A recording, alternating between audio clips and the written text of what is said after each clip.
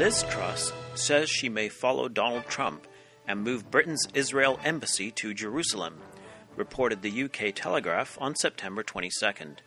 The announcement brought immediate controversy. The Telegraph article went on to say, Liz Truss has suggested that she could move the Israeli embassy from Tel Aviv to Jerusalem, triggering warnings the Prime Minister was tearing up international law and acting like Trump. Yesterday, October 7th, the Times of Israel reported that the most senior Catholic leader in England, the Archbishop of Westminster, Cardinal Nichols, had written to new UK Prime Minister Liz Truss to urge her not to move the country's embassy from Tel Aviv to Jerusalem. The report states that Cardinal Nichols reiterated the Church's belief the Holy City should be international and not held by either side. The Cardinal's letter says, Pope Francis and the leaders of churches in the Holy Land have long called for the international status quo on Jerusalem to be upheld. In accordance with the relevant UN resolutions, the city must be shared as a common patrimony, never becoming an exclusive monopoly of any party. I can see no valid reason why a move needs now to be considered. I ask the Prime Minister earnestly to reconsider the intention she has expressed and to focus all efforts on seeking a two-state solution in which Jerusalem would have a guaranteed special status. The words of the Cardinal were clear. Jerusalem should not be under the control of any single party, in other words, the Jewish state, and the city should be internationalized. This would mean that it would most likely be under the sovereignty of the United Nations, where the Vatican and the Catholic nations of the world hold substantial sway. The idea for Jerusalem to be internationalized is not a new one. In fact, it goes back over 100 years.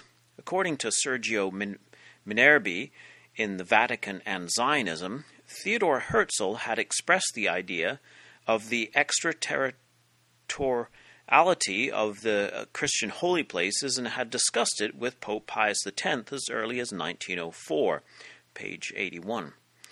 At that meeting, the Pope told Herzl that the Jewish people deny the divine nature of Christ. How then can we, without abandoning our highest principles, agree to their being given possession of the Holy Land again? The idea really came to the fore just before the establishment of the State of Israel in the 1947 Partition Plan.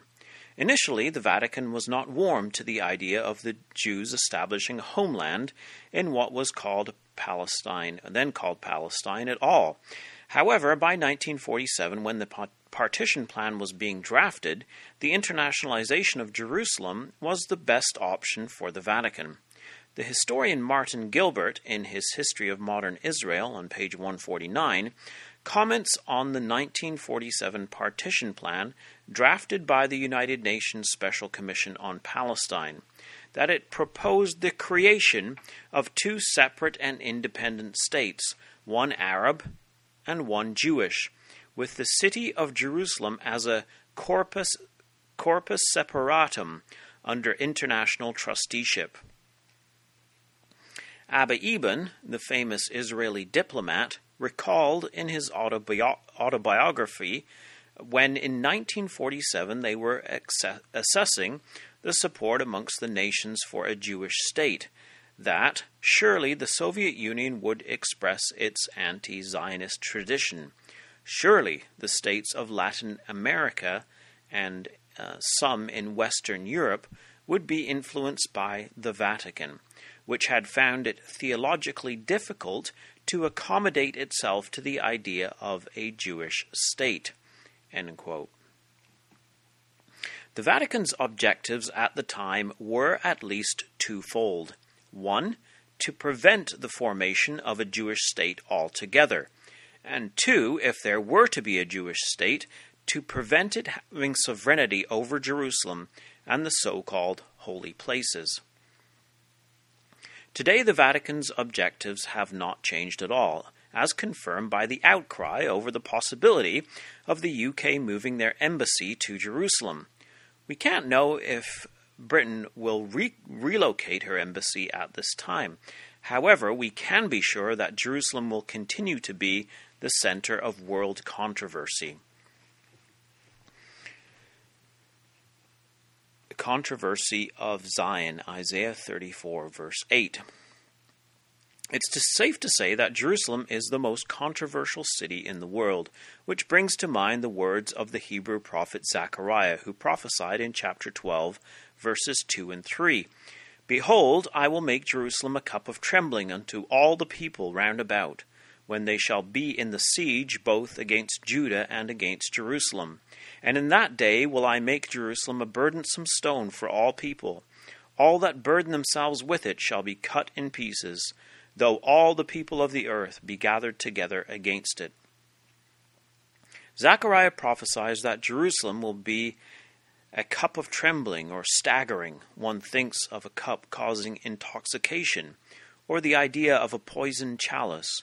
Jerusalem appears to be something that one would desire to possess, and yet for the nations it is a poison, causing them to stagger and tremble. The prophet continues by comparing Jerusalem to a very heavy stone, which when one lifts, it breaks them. This is the destiny of the Vatican. They will try to possess Jerusalem, coming down upon the land as Ezekiel 38 and Daniel 11 also prophesy.